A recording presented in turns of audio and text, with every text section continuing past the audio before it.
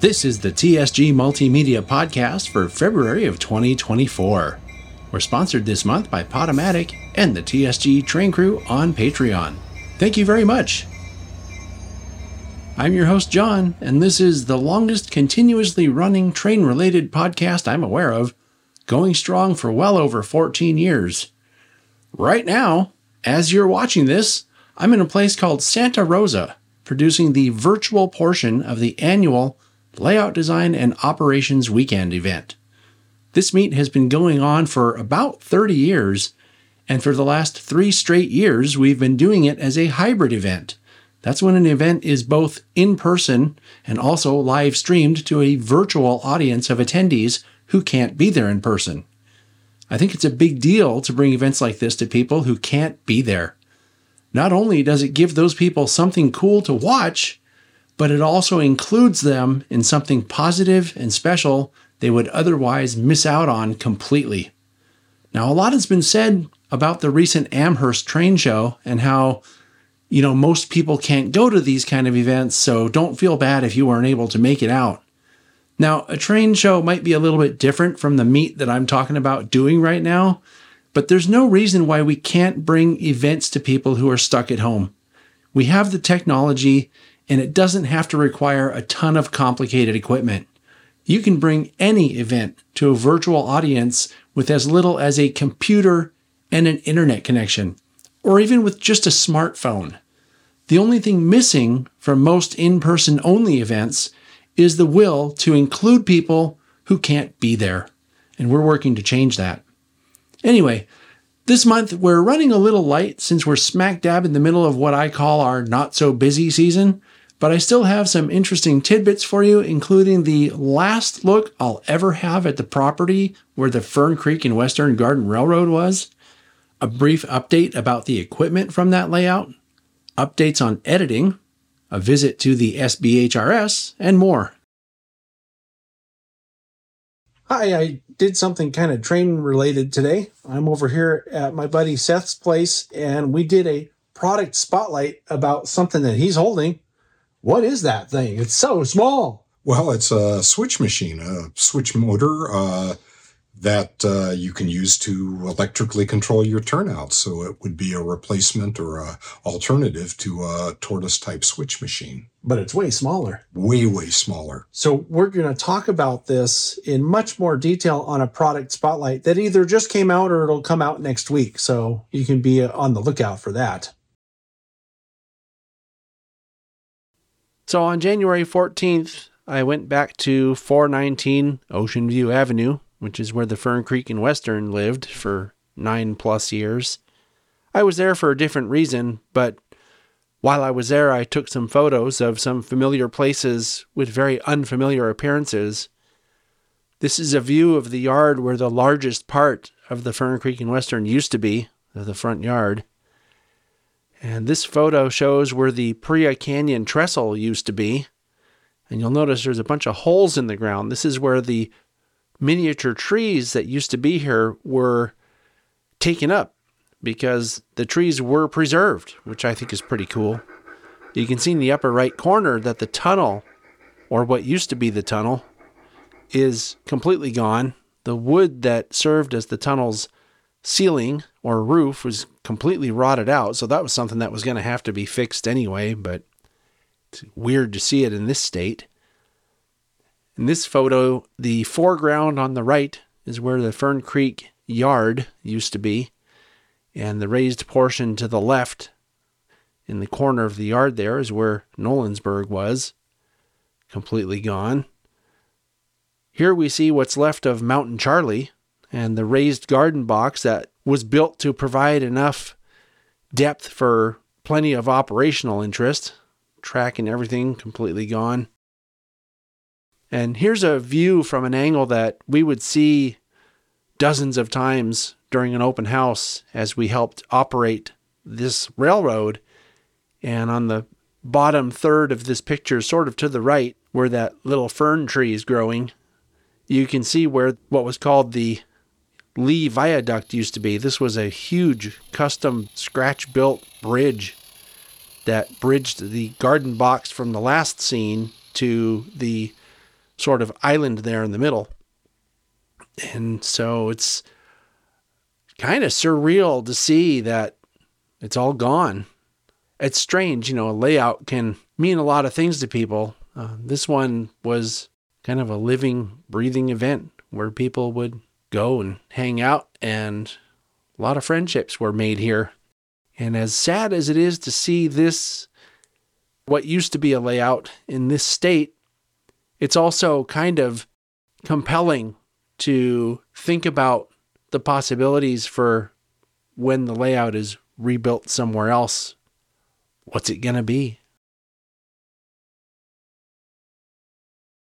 On the 17th, we went live with the Talking Trains show. For this episode, I was joined by special guest co-host Jennifer Howell once again, and after a brief update about the Layout Design and Operations Weekend event that's happening right now, we spoke with John Crisanti about his newly released Montana Rail Link book. John's presentation was great too, covering Montana Rail Link in a fair amount of detail.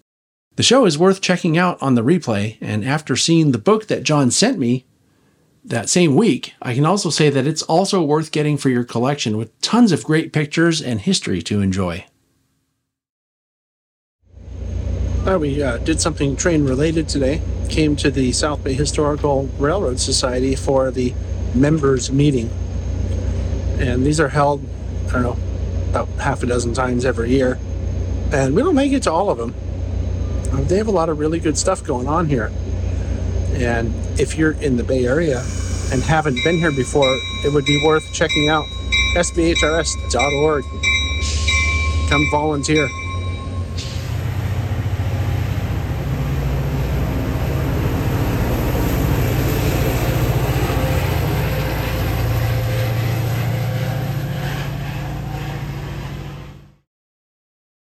On January 28th, I had a special live show with my friend James, who updated us on the goings-on at the Amherst train show that took place last weekend. It's always great to catch up with James, and we had a nice discussion about some of the announcements that manufacturers made at the show, as well as some talk about why events like that are so fun to attend. Also in January, I received a couple of stylish Around the Layout podcast shirts. I'm wearing one of them right now. And in case you haven't heard, the Around the Layout podcast is produced by a guy named Ray, who does some pretty great interviews. You can check it out at aroundthelayout.com. Thanks for the shirts, Ray, and thanks for doing what you do and being a positive influence in both hobbies, podcasting and model railroading. I think we need more of that. So as I fine-tune the calendar for the year, the main events come into focus. We'll be shooting a couple of these main events over the next couple months.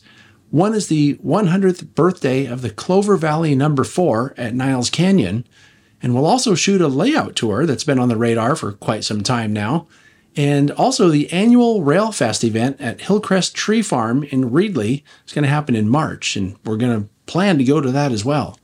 I'm sure I'll have something to say about all that when it happens.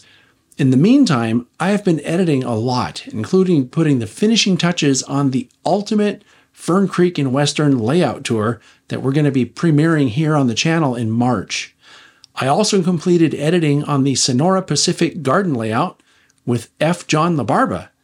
This video was shot last summer, and it was a lot of fun to shoot, and F. John is also an HO scale modeler with a layout that I'd love to go back and cover. It's really well done. And the garden layout is nothing to sneeze at either, as you'll find out next weekend right here on the channel. If you're part of the TSG Train Crew on Patreon, you've already seen this layout tour, because the Train Crew gets sneak peeks at all the feature videos that come out in advance of the official public release. We have a catch from Robert Darby, who sent in this photo of a garden-scale narrow-gauge 2662 that was taken inside a movable trailer when he was at the train show in Sacramento last month. That's right, someone has a garden layout inside a trailer that they take around to train shows. Looks like some pretty good modeling too. How cool is that? If you have a train or model catch you'd like to share on this show, please email it to podcast@tsgmultimedia.com. Be sure you own the shots and include the whats, whens, and wheres of the shots you send in. From time to time, I'll help out an organization with a restoration project by publicizing it here on the channel. A great example of this is the 1744 restoration up at Niles Canyon that I've been documenting the progress on. The three main goals I've identified in our mission here at TSG Multimedia are documenting prototype railroads and rail fanning, promoting model railroading, and preserving history. 1744 fits perfectly with two of those goals in that mission. Sometimes I'm contacted by people with personal GoFundMe type requests, and some of these requests sound legitimate, and I really want to help. However, I don't. I can't. No matter how valid they seem, I can't do it, because if I help one person with a GoFundMe, then to be fair, I'd have to help everyone who seems to have a good cause.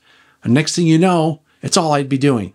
And this channel and TSG Multimedia's social media pages in other places are not about publicizing or promoting personal things like that. And frankly, I doubt most of the viewers who keep up with what we're doing here want to be pitched to give money to everyone and their brother every day, right? It's hard enough asking people to help support my own work here, because I doubt they want to hear that either. It's only done out of necessity, and every penny that's generated by TSG Multimedia goes to keeping these lights on. So believe me when I say no one's getting rich here, nor will they. Unless, right, by some strange miracle, the channel goes super viral, in which case I may become a kind of benefactor for some of these personal GoFundMe type projects that I hear about. It's hard to field these requests because I'm exactly the kind of person who really wants to help everyone. So while I'm absolutely sympathetic to most people's dreams of doing something they can't afford on their own, I just can't publicize for strangers on my platform simply because that's not what we do here. In any case, I wanted to get that off my chest because these kinds of requests come in fairly often, and I really don't want anyone who's asking to think that they're not worthy or something like that. This just isn't the right place for it. Anyway, in my commentary just now, I alluded to asking people to support my work, which is something I have to do in order to keep things going here. And I started a Patreon page a little over 5 years ago because YouTube alone just doesn't cut it. So if you can help out with a few bucks a month, please do. You can find more information at patreon.com/TSG Multimedia. And just so you know, patrons get content with no ads weeks before anybody else. They also get behind the scenes information about events that we're planning to cover and projects we're working on. And there's more, like deals on models and stuff like that. Just check out the site, patreon.com/TSG Multimedia, and join the crew if you can. It would be greatly appreciated. Now, one more quick thing before I wrap up. Did you know that this podcast is available in both video format and audio format? Now, admittedly, it's probably more enjoyable in video form since a lot of what I share here has a strong visual element to it.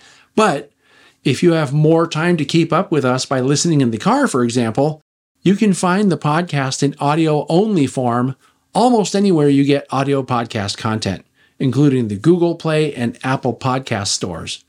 So with all that being said, stay tuned here because I'll be updating you on more of the events I'm planning to cover as 2024 rolls along. And before you know it, we'll be talking about all the great things we did this year and looking forward to 2025. Thanks for watching. I'll see you next time.